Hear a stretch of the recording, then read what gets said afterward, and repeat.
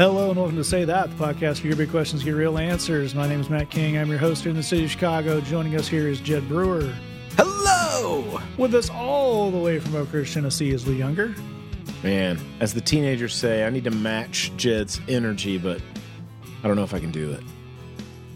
I got pretty sweet energy going. That's what they say about Jed. Most people, when they see him, they say, pretty sweet energy. Sweet both in the he's a very pleasant man sense, and also in that if you stand close enough, you can actually, some days you can actually smell the Mountain Dew coming off him. Eau de Doulette. Yes, I have the Eau de Baja Blast. Just a little touch behind the ears. A lot of people don't realize it's a mixture of Mountain Dew Baja Blast and actual nard. They really went to town with it. That's right. You have to go to, you simply must go to the Taco Bell in Paris. The foie gras Mexican pizza is really, really an experience. You know, you joke, but I would definitely do that. I know, Jen. I'll have an ortolan burrito, please. Wow. You have to hide several sins from God with that one. What? I mean, maybe the most esoteric reference we've ever made less than 2 minutes into the recording here. So with that pre-bit over, we do have a great show lined up. We have some of your awesome questions, but first, we must declare a legalism emergency. Whoa. What? Now, normally on this show, when we declare a legalism emergency, we've declared many, it's some kind of new insane achievement in legalism, or we're trying to combat it in some way. But, it's not been going so well. So we're going to try leaning in the spirit of the kind of, when the guy wants to talk to you about NFTs, you could try to explain like, that's not a thing, or you could just go, oh, so they're like Beanie Babies, because that's entertaining and might annoy him, and he's not going to listen anyway. So that's about where we are with the legalists. And this we saw a couple weeks ago on the Twitters from Twitter user @Josiah Hawthorne, which is really a strong name in every conceivable way. And he's referencing, apparently this is a joke that's been around for a while. He says, I forget who first made this joke. Christian A, I take the Bible literally. Christian B, me too. I made my pilgrimage from Troas to Rome last year. Christian A, what pilgrimage? Christian B, where you bring a cloak and parchment. It's commanded in the Bible. Everyone in my church does it. And then a link to the verse from Romans where Paul says, when you come, bring the cloak that I left with Carpus at Troas and my scrolls, especially the parchments. Oh, that's good. That's very, very good. What we took out of that is, you have a version that says, oh, well, this Bible verse says that. You could try to explain, and maybe you're a better person and have more energy than we do in these late years.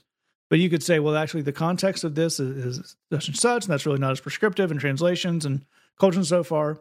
Or you could say, yes, I also take the Bible literally. That's why I walk from Troas to Rome. Oh, you haven't done that? I thought you said you take the Bible literally. Some people apparently just don't stand on the solid foundation of the word anymore. Yeah. Yeah. I like the idea of, somebody that's, a grumpy older gentleman in the church who thinks that people, the kids don't take the Bible literally anymore. And, and so he's kind of got a bad attitude about the said youths. And you just ask the guy, so how come when I came into the church, you didn't greet me with a holy kiss? Uh-oh. That's a command. It's an absolute command. Greet one another with a holy kiss. Yes. One I like is, and I quote again, a commanding statement from the Bible, from the really Bible-y part of the Bible, Exodus chapter 3. Wow. Go to the king of Egypt and say to him, the Lord, the God of the Hebrews, has met with us. Let us take a 3-day journey into the wilderness to offer our sacrifices to the Lord our God. Now you may say, well, catch, there is no king of Egypt anymore, and I would put forth to you Fuad II, a member of the Egyptian Ali dynasty, formerly reigned as the last king of Egypt, in Sudan from July 1952 to June 1953. He, however, has a son, also Fuad, currently living in Switzerland. So the commands of the Bible are clear. Yes, they are. Go to this man and say a really strange thing, and you better learn it in the Hebrew. Yes. That's what he said to say. And I don't want to hear any of your thoughts about any marginalized groups of people until you've done that. Yeah. Well, in the spirit of combating the scourge of cultural relativism, I have some instructions for the praise and worship team. I read from the Holy and Sacred Scriptures. We're going to jump around a bit, but we'll start here with Psalm 33:2. Praise the Lord with the harp. Oh. Make music to him on the 10-stringed lyre. Now, you may have a fog machine, very fancy. You may have guitars and drums, but do you have, sir, a 10-stringed lyre, which is an instrument that one can purchase in this day and age? Or have you been swept up in the tide of cultural relativism? I said good day. Another thing I like about that is, you could talk to, worship pastor Trent up there with his acoustic, and you could point out a like thrash metal band where the guy plays like a 7-string guitar and the bass has 6 strings. You'd be like, this is closer. This 8-string guitar that's tuned to like triple drop D for some reason, that is more biblically accurate than your piano based. There's no organs mentioned in the Bible, I'll tell you that much. No, doing a quick survey, we have harps, we have lyres, we have trumpets, we have ram's horns, we have flutes, and we have tambourines. How's your flute and tambourine ensemble coming there, bud? You guys working on that, or are you just deciding that you're just gonna, just be capitulating to the whims of modernity? Is that what you're doing? I feel like for those of us who are around for the emergent church movement of kind of the early to mid 2000s, I'm guessing there was a flute and tambourine based worship band somewhere in like Portland, I'm gonna say. Yeah. And for the briefest of moments, God was like, cool. That was the only scripturally accurate worship band. There's a place in the book of Deuteronomy, in chapter 22, that when you build a house, you have to make a battlement for your roof, that you will not be responsible for the blood of someone who falls off of your roof. What? Yeah. Is your home architecture in line? Yeah, what I want to know is when you go through the list of contractors online, you look at these websites and some of the guys have the little fish letting you know, I'm the kind of contractor that believes in Jesus. Then it's like, well, then you better be building some battlements on the roof, my friend. Otherwise, you're not that biblical.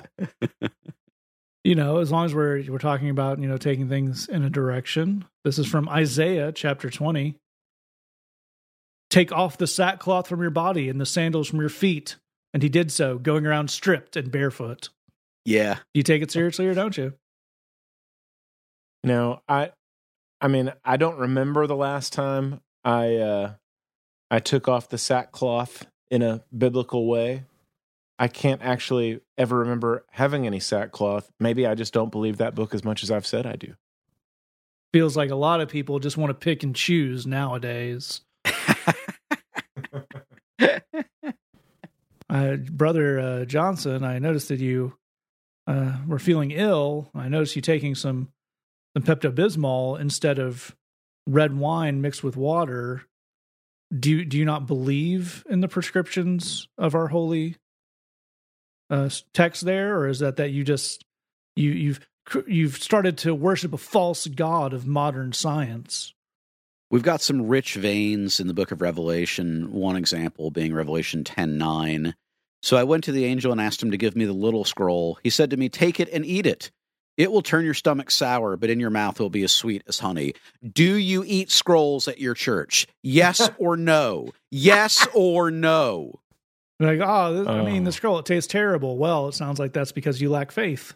If it doesn't taste like honey yet, maybe you should repent harder. And as we're looking up more examples, I just remind everyone, and I would invite you to take this on to your own life. You can't have a rational argument with irrational people. So sometimes the best you can do is entertain yourself. Yeah. Yes. You know, that you can just be out in front building something of many cubits. I mean, what are you doing? Be like, I believe in the supremacy of the word, Jerry. I don't know about you. I'm starting a petition for the United States military to trade in all their arms for only horns. And they can like march around a thing and then blow the horn, because that's how you do biblical warfare. Oh, that's totally true. Yeah. That's totally true. And, you know, I want to go all the way back. You know, there's been a lot of arguments through the years of, you know, should the pastor wear a robe? Should he have stoles? You know, do we need, you know, liturgical dress? Baby, I'm going all the way back to the ephod. Nobody knows what it looks like, but it's the biblical way to do it. And I will accept no substitute. The beautiful thing about that is, like all biblical quote unquote literalism, you just get to decide whether or not other people are doing it right based on how you feel about it. Yeah. I think the only fishing advice that should be available to the world is cast your nets over the other side, because it worked that one time in that one very specific instance. Therefore, everyone should do it all the time forever. That's certainly true. Absolutely. And, you know, one of the things that, you know, has caused a bit of controversy in kind of the mega church world, especially with kind of the prosperity gospel preachers, are their modes of transportation. You know, people who want to ride around in Bentleys, people who want to have private jets and private helicopters. But for ministers of the word, the Bible is very clear. Acts chapter 9, verse 25, but Paul's followers took him by night and lowered him in a basket through an opening in the wall. If you, as a pastor, are not being transported in a basket, then you have adopted unbiblical modes of transportation, and you need to repent. I will also say, if you, as a pastor, decided to get lowered down into the pulpit, like from the rafters in some kind of large basket, that's also a pretty powerful move. Like, just from a showmanship standpoint, that's pretty cool. You know, some people are really into this, you know, the 23andMe thing, where you can, you know, find out, like, you know, whatever it is, your, you know, kind of like your genealogical history of your family and all that kind of stuff. And the Apostle Paul very clearly in the book of Titus, chapter 3, says, avoid genealogies. Oh. So anybody sending off to the 23andMe, I guess you just don't care about the word of God. Ironically, that also means that your Christmas service cannot involve a reading from Matthew 1, because that is sinful. Yeah. Somehow. It's in there. Even the parts that disagree with the other parts. Here's one that is, it still has all the snark, but there's more substance, which is delicious. Coming from Philemon, chapter 1, the admonition, you cannot receive Philemon back as a slave, but as a beloved brother. In fact, you must receive him as you would receive me, the Apostle Paul. Meaning, if you're a Christian, you must receive all people as your beloved brother on an equal footing and standing with the Apostle Paul. I don't care for that, for certain entirely theologically sound reasons. I'm sure you don't. Well, you know, people talk a lot about how we've not based that we should base our laws on biblical things, which is, of course, entirely insane. But it does bring up, to Jed's point about there, maybe we should base our immigration laws, for example, on the book of Exodus, where it says, let the foreign-born be treated no different than your native. It's like right there. It's just the biblical thing to do, Matt. I mean, I think, I personally believe that we should base maybe just that one law on the Bible. A lot of others we really, really shouldn't. Yeah, it is kind of a funny thing how much of our society just falls apart when you look at certain verses, like, in Hebrews 13, just the idea of like, just be content with what you have. It's Nope. Like, no. Pass. Another wonderful thing about some legal casts, Exodus 12:49, the same law applies both to the native born and to the foreigner residing among you. That seems pretty simple.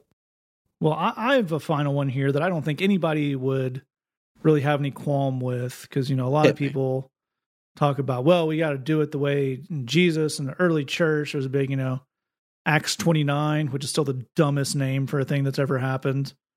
The book of Acts ended, and then for a long time, nothing happened. And then Mark Driscoll and Matt Chandler started a thing. So I'm going to pick it up right there. But I'm going all the way back earlier to Acts chapter 2. Ooh. Everyone was filled with awe at the many wonders and signs performed by the apostles. That's good. All the believers were together and had everything in common. Sweet. They sold property and possessions to give to anyone who had need. Well. Aw. Because that's like pretty clear. Like, this is what they did, and that was good.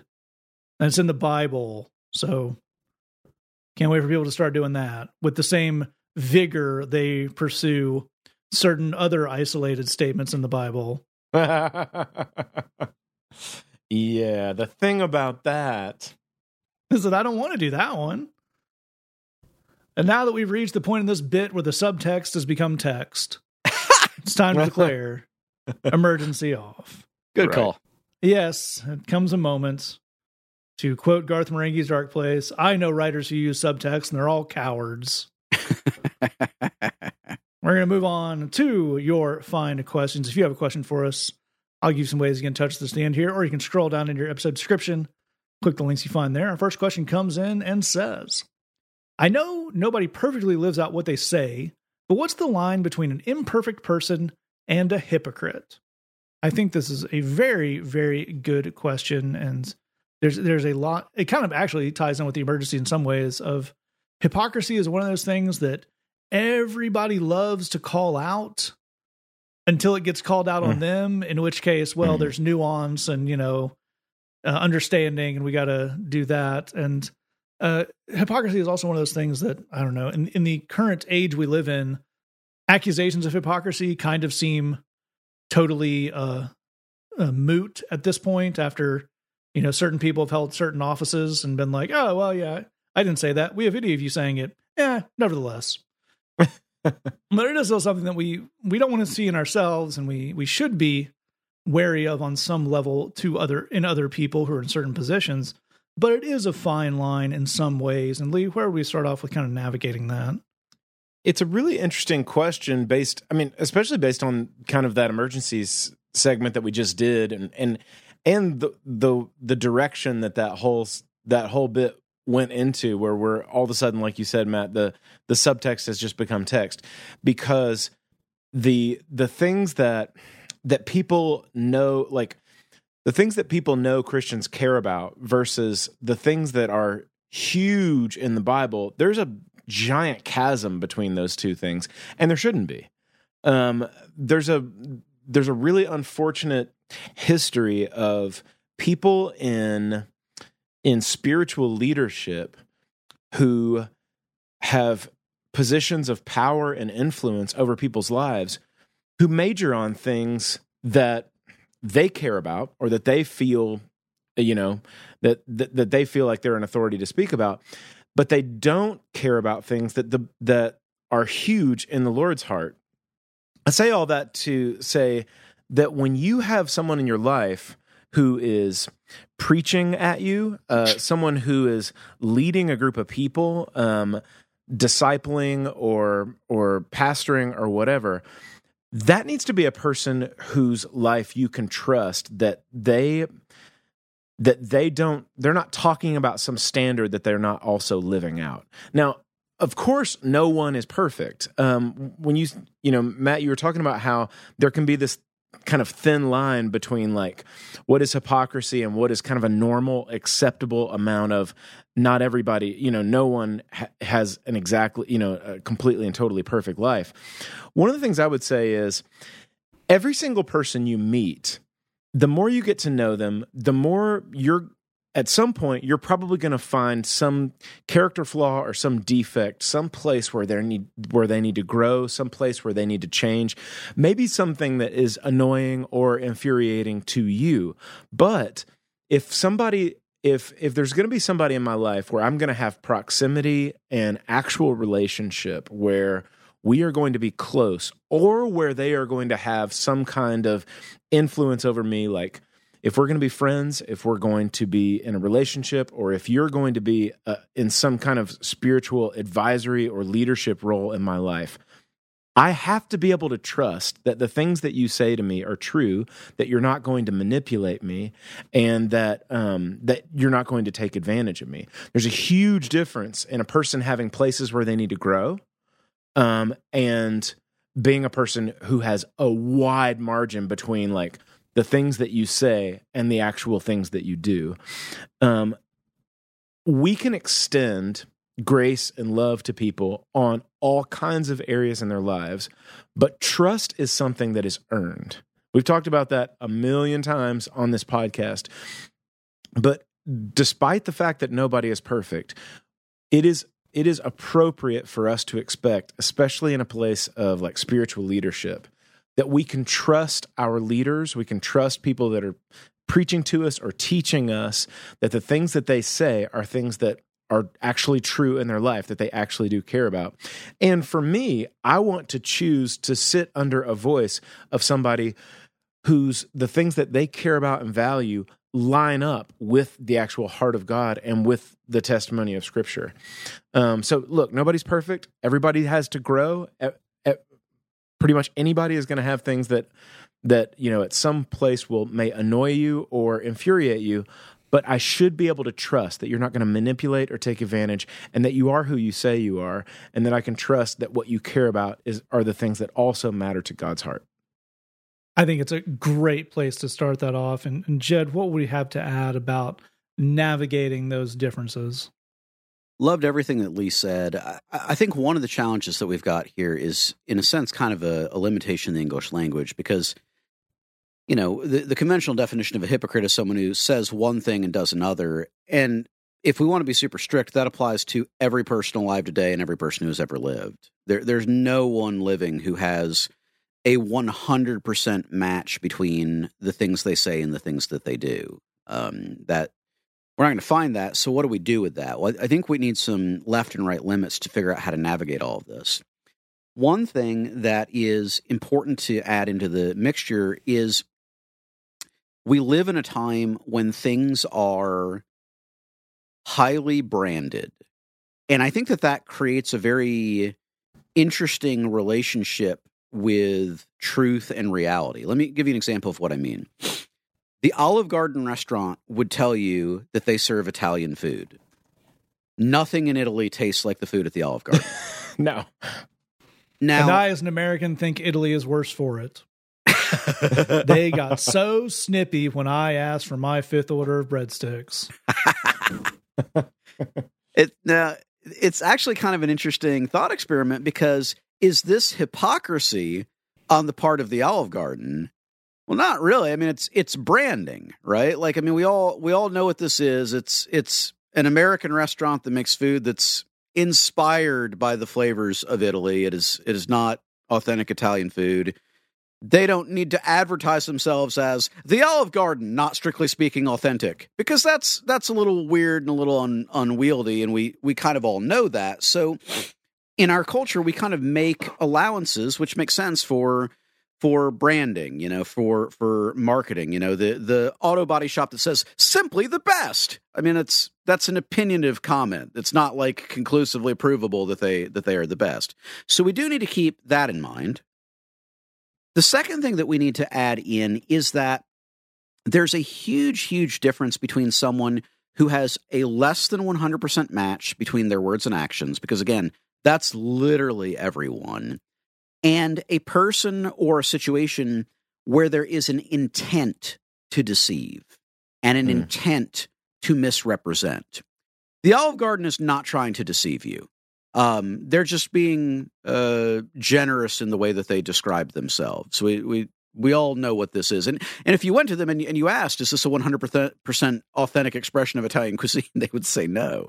But I think the stuff that really gets us in trouble and the forms of hypocrisy that end up being really damaging are ones where there is an intent to say something other than what the reality is. There is an intent to deceive. There's an intent to misrepresent. There is an intent to create a perceived reality that does not match the actual reality.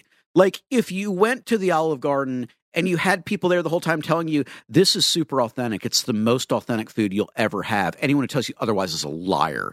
A, that would be super weird, but B, that would be bad. That would be very, very strange. I raise that really weird example because actually a lot of us have people who try to do that in our lives. A lot of us have people who are gaslighting all day, every day to try and convince us that things that are not true are true.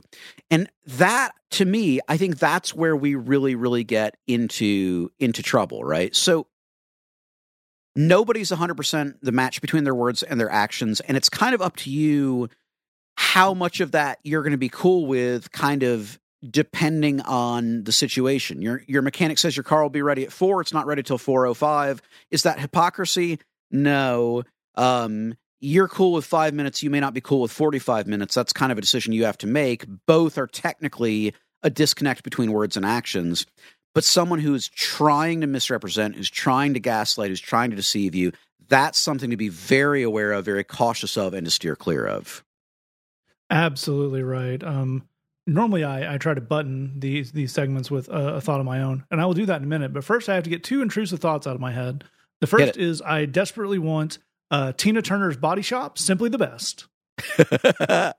Yes. The other is I'm pitching this new slogan: the Olive Garden, Italian Parliament has officially declared us a hate group. There is also a weird run, if you remember these from, I think it was from like the late 90s, of Olive Garden commercials where the thing was like, Uncle Giuseppe came over from Naples and we took him to Olive Garden. Don't do that. Yeah, no. Please don't take an actual Italian person to Olive Garden. That will lead to levels of angry hand gestures heretofore unseen on Earth. But to transfer that into a serious point, to follow up on the great things these guys gave you, we do have to figure out how we're going to think about hypocrisy, because as I said, you get to kind of decide where that line is. But it has, to my mind, it needs to be more than just not doing everything you say, because as we said, everybody does that to some extent. There are some other areas there. Does your doctor need to be a triathlete who has a perfect BMI to give you medical advice? Not necessarily. They could still be saying something that's right, even if they may not be the picture of health themselves. There are things where there is just information being put out, and it is a kind of a bad faith arguing technique to pick at the bearer of kind of as much as there can be, I think, objective information, and point out that, try to paint them as a hypocrite to undercut that. So we need to be on the lookout for stuff like that. But one subsection of hypocrisy that I think is getting a lot more common, or maybe I'm just noticing it more, but it's not so much that I say A and I do B, but it is, well, you need to do A, but if I do B, that's fine. Yeah. Because it's complicated, or in my position, or kind of going back to the caste system thing that Jed was talking about when it comes to kind of church organizations in the previous in the previous episode. There are some things where the idea of an in-group and an out-group is a kind of hypocrisy that I think is very pernicious, that we may not always think of as hypocrisy, kind of not to over reference the SBC thing, but one of the former SBC presidents who's been credibly accused of sexual assault, he put out a big thing where his whole thing was trying to say, well, I made some bad decisions that negatively impacted my family. And here's the thing, dude. If someone who disagreed with you, like politically, had cheated on their wife or whatever you claim you did, and that was a lesser version of what you're accused of, you would want them run out of town on rail because they're in the out group. But when you do it, it's, well, there's forgiveness and we have to understand and high pressure and I was whatever. No, if it's good for the non-specials, it needs to be good enough for you as well. But again, that is slightly different than another thing where this isn't necessarily okay. I view it differently. You don't have to. But there is something to be said for, I know people, including me, should probably think or behave or feel this way, but I don't right now. Maybe that's hypocrisy. To me, that's a little different level of hypocrisy than those stuff, but it's just in that mix of, yep, I think people should forgive. Also, I'm going to be super pissed at my parents or whoever for a little while longer because just not there yet. And I know that people should, really, in theory, people should, engage in good faith with people of different opinions. We should cry to the aisle. These people are driving me crazy and I'm just about to lose my mind. To me, there's a certain amount of hypocrisy there, sure. But to me, that's a little different. There's a difference that I would draw between, I agree that in general, doing it this way is a good idea. And I acknowledge that I'm not doing it that way. So I'm going to own up to that and you can make your assumption you want. Versus, well, other people should do it that way. But there's actually a real huge laundry list of reasons where it's actually good that I don't do it that way. So that's fine. That's another layer to when we think of things like hypocrisy. What are we looking for? What are we trying to figure out? What are we trying to identify as the problem? And I think it piggybacks on what these guys gave you very, very well. Now let's move on to our next question here. It comes in and says, when someone, for example, my family, has hurt me, I put a lot of thought into trying to figure out why they acted the way they did. But I often find the answer doesn't satisfy me because they still did the hurtful thing. Is it useful to try to figure out the whys or better to focus on the whats? And I think this is another very, very cool question. A lot of interesting ways to take this. And Lee, where do we start off? It is a really sharp question. And it caused me to think a lot about just kind of situations that I've gone through myself, things about myself that I wanted to change versus relationships in my life where I've established a boundary of disengagement. And this is what I've come up with so far, and I hope this will be helpful. One thing that I've realized, and your question actually made me realize this, is that motives behind certain actions can be very, very helpful and important from the perspective of the person who needs to change their behavior, from the perspective of the person who did the hurtful thing. That's a very, figuring out the motive, that's a very mature pursuit. It's an important pursuit. From the perspective of the person that was injured, much less important. And what I mean is, if you have hurt me to the level where I need to draw a boundary of disengagement, like I'm not going to engage in this relationship right now, I don't need to hear why you did that or why you think you did that. I don't need to figure the whole thing out to put you into a better light. A lot of times when somebody has hurt me to a level at which I need to establish a boundary to get some space from them or to get some space from that relationship, when they bring out the motives themselves, to me, that reads completely as defensiveness. That just comes in as, I am now justifying this thing so that you have, which makes you have a responsibility of feeling less injured. No, you stepped on my foot. My foot hurts. I don't need to know why it wasn't really your fault that you stepped on my foot or that you would never step on somebody's foot. Of course, you know me. You know that I would never step on anybody's foot. It's like, no, you trod upon my foot. My foot hurts. I am not going to walk in this space with you right now. That's the way that goes. Now, from the perspective of the person that's done the hurting, I think figuring out those motives is an important thing because, I mean, this is definitely a kind of a phase in like recovery groups, 12-step. One of the biggest things that you need to understand is, why do I do the things that I do? What is it that, if I'm going to strategize and actually make a change in my life, I need to understand why I am doing this behavior, why I go to this place, why I cope in these ways, why I respond in this way, why I talk this way, why I think that way. If I have a behavior I need to change, understanding my motives and why I did a thing really, really matters. If somebody's hurt me and I need to close off that relationship, or I need to get some distance, I'm not as interested in the motives, especially if you're going to use that in a defensive way.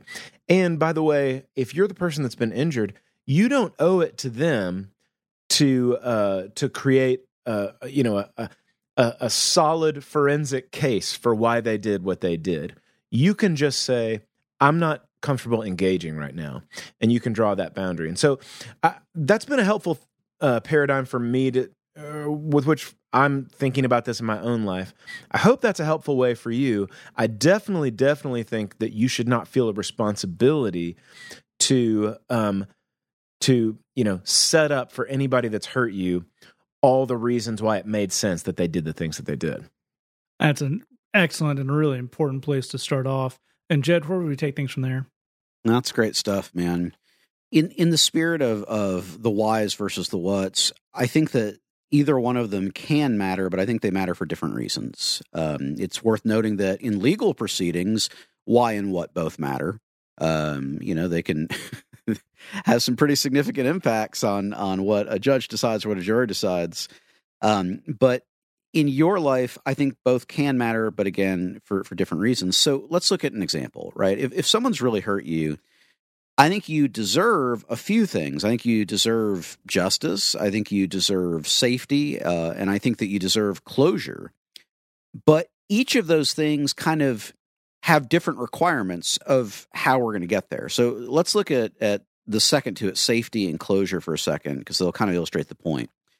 To get closure, you don't really need to know what the why was.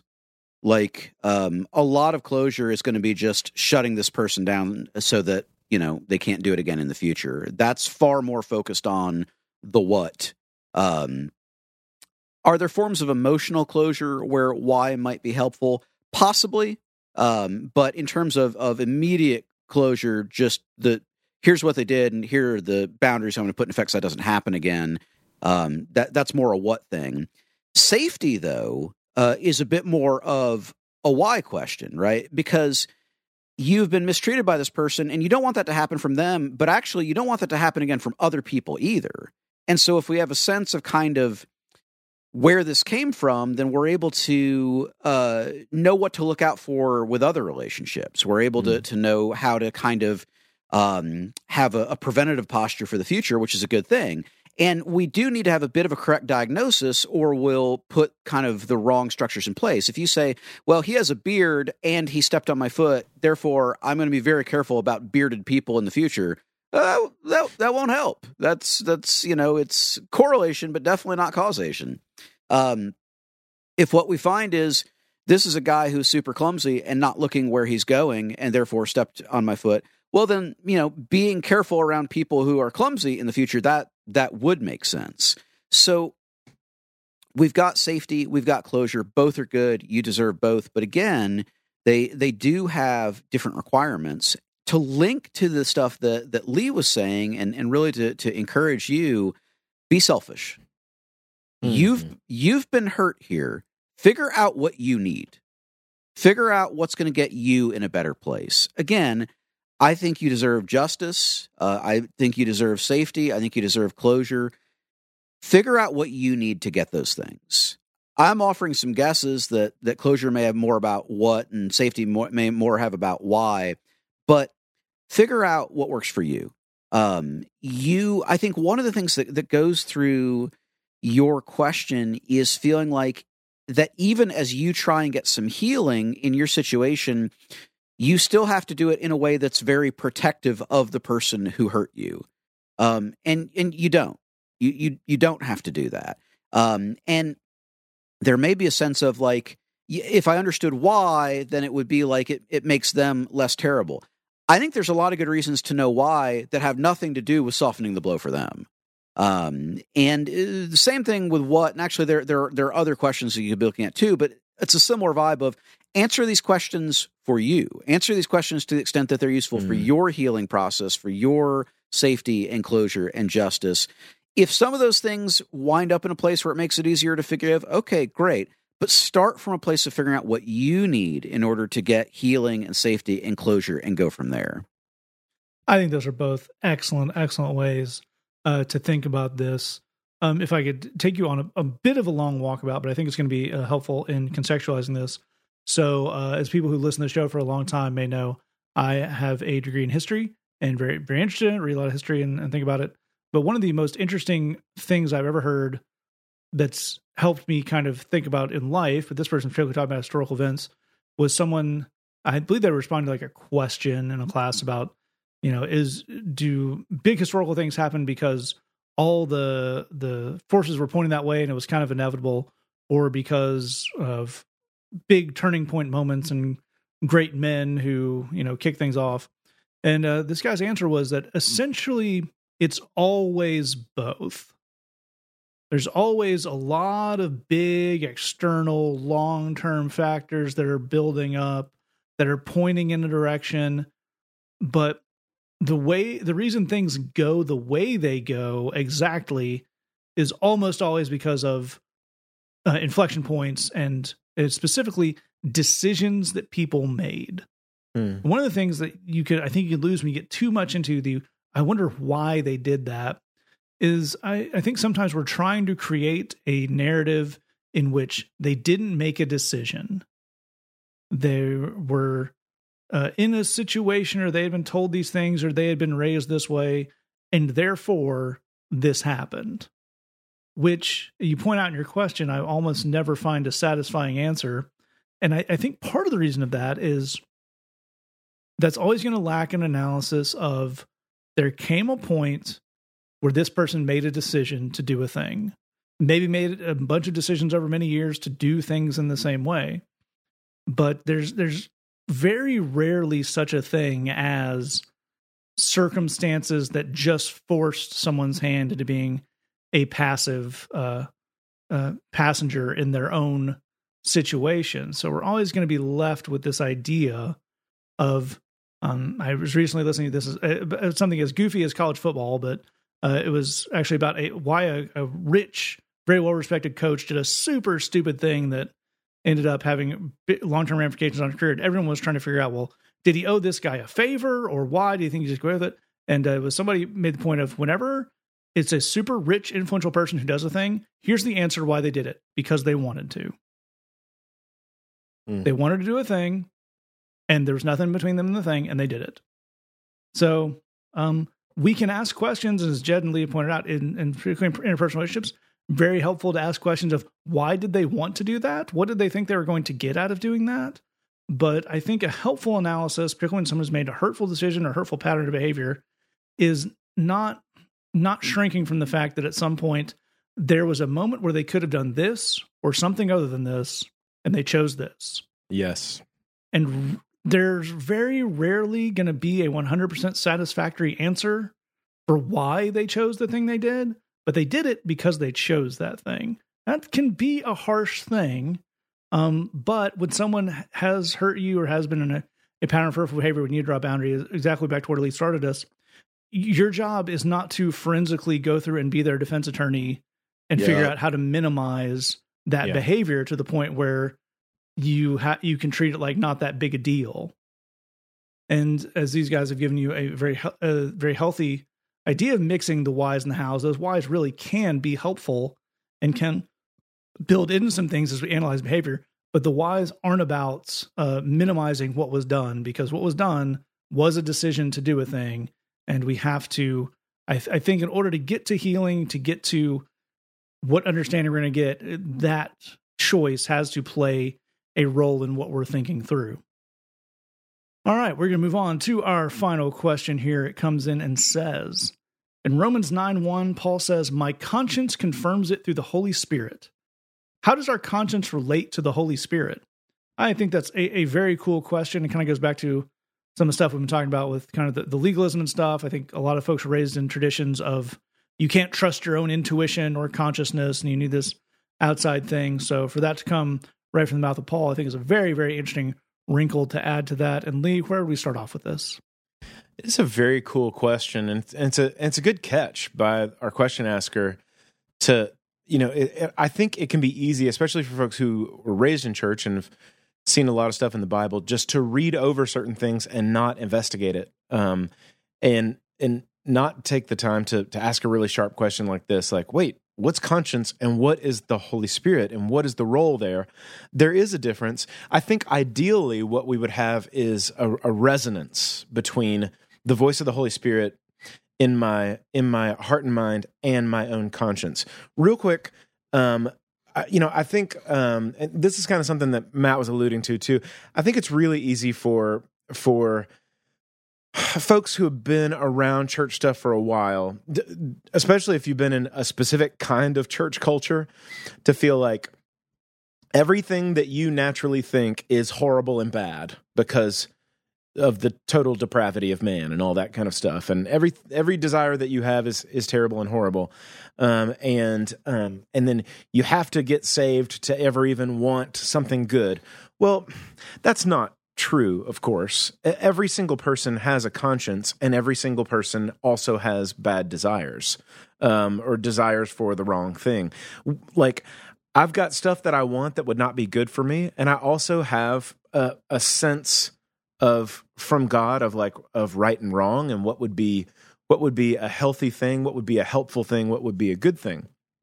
What the Bible says is, and everybody has those, everybody has that same thing inside them of like, there's stuff that I want that would not be good for me, and I still, want those things. I still want to do those things or say those things and respond in these ways. And I also know what would be good.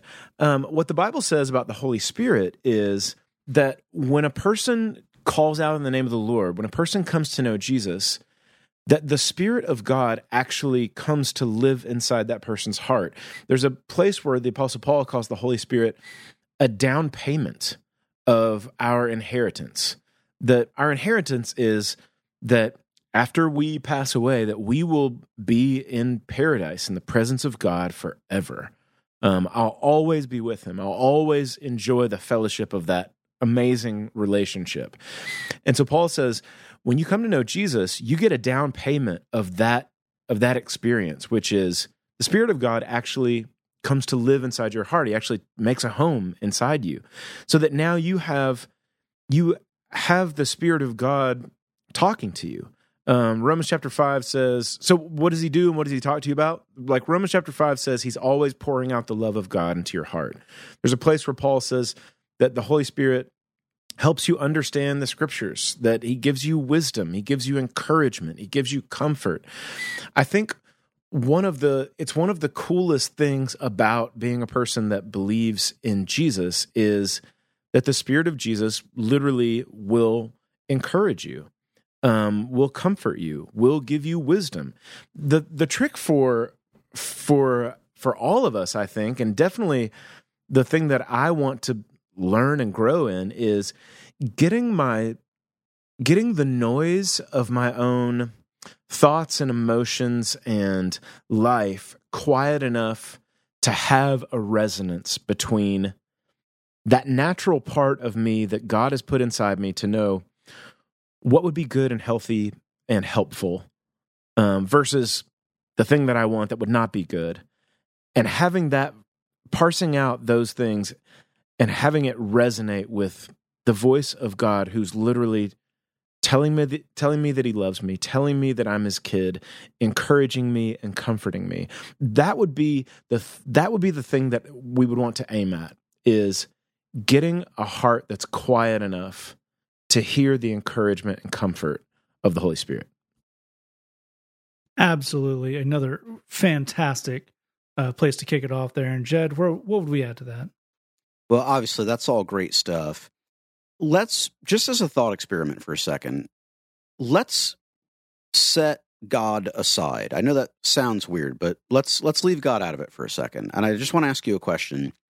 How well do you know yourself? Because I think that most people actually do not know themselves very, very well. And part of the reason why I suggest that is that there is an ancient aphorism. It fully predates certainly the New Testament. It comes from the Greeks that simply says, know thyself. And the reason why that instruction has been given for thousands of years from really, really smart, very wise, very insightful people is that to know yourself is something you must work at. It is a journey that you must go on, and you must apply yourself to, and that the more that you know yourself, which includes knowing your values, knowing the things that you care about, knowing your strengths, knowing your weaknesses, the better decisions you can make. The better might be not the perfect word, a life that is more resonant and more joyful. The more of that life you can live, the more that you know yourself. And so I think one of the things that has happened, particularly for people who've grown up around church stuff where there's a lot of guilt, is the extent of knowing themselves is, well, I know that I'm a worm who only wants bad things. That's not knowing yourself, man. Those are theological propositions that are worth thinking about, but that's not knowing yourself. And we want to encourage you to, as a part of your life journey, to be on a journey where you are knowing yourself and where you have a sense of the things that you care about, the things that you want, the things that you dig, the things that you like. Now we're going to bring God back into the equation. One of the amazing things about Christianity is the idea that God wants to essentially be on a team with you, that God wants to have his spirit live in your heart, and that you guys would live a shared life together. And part of what Christians are called to do is to seek God's will for their lives and seek God's will for their decisions.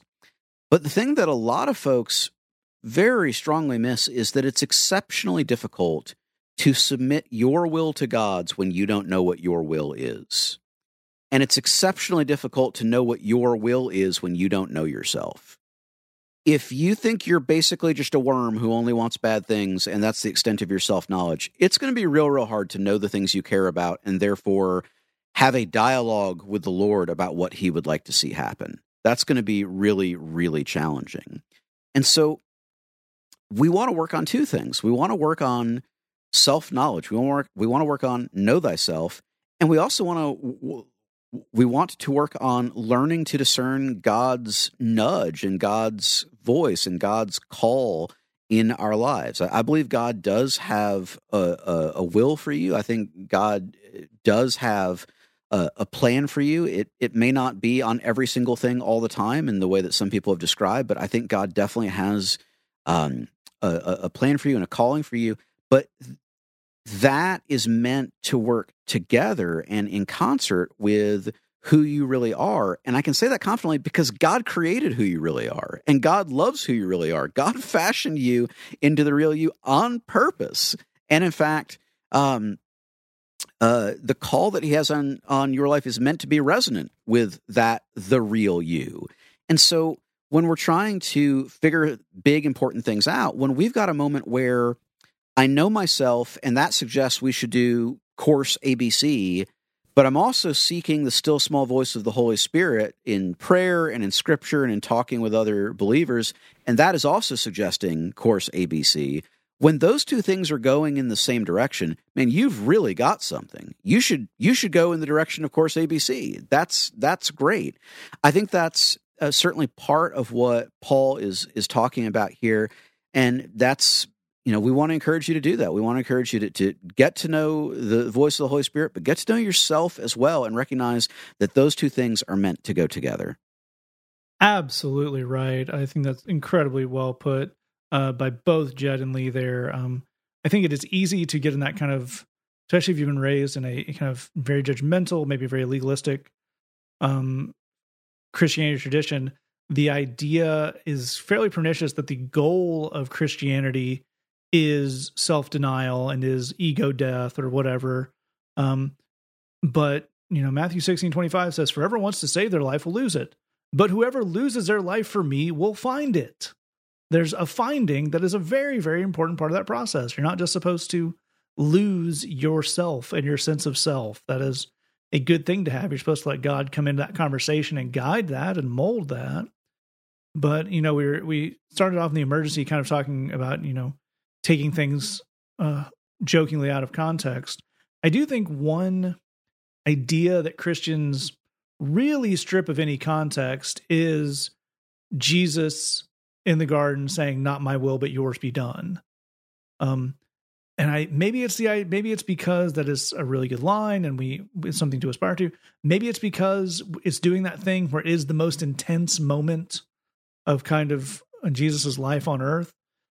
But I think a lot of people really valorize that as the pinnacle of Christianity, of, you know, denying myself and letting God work through me. And certainly that is a thing, but I think what is very extreme about that moment is Jesus saying, "I want to not do the thing you want me to do, and you want me to do it. I want the opposite of what I'm being asked to do here."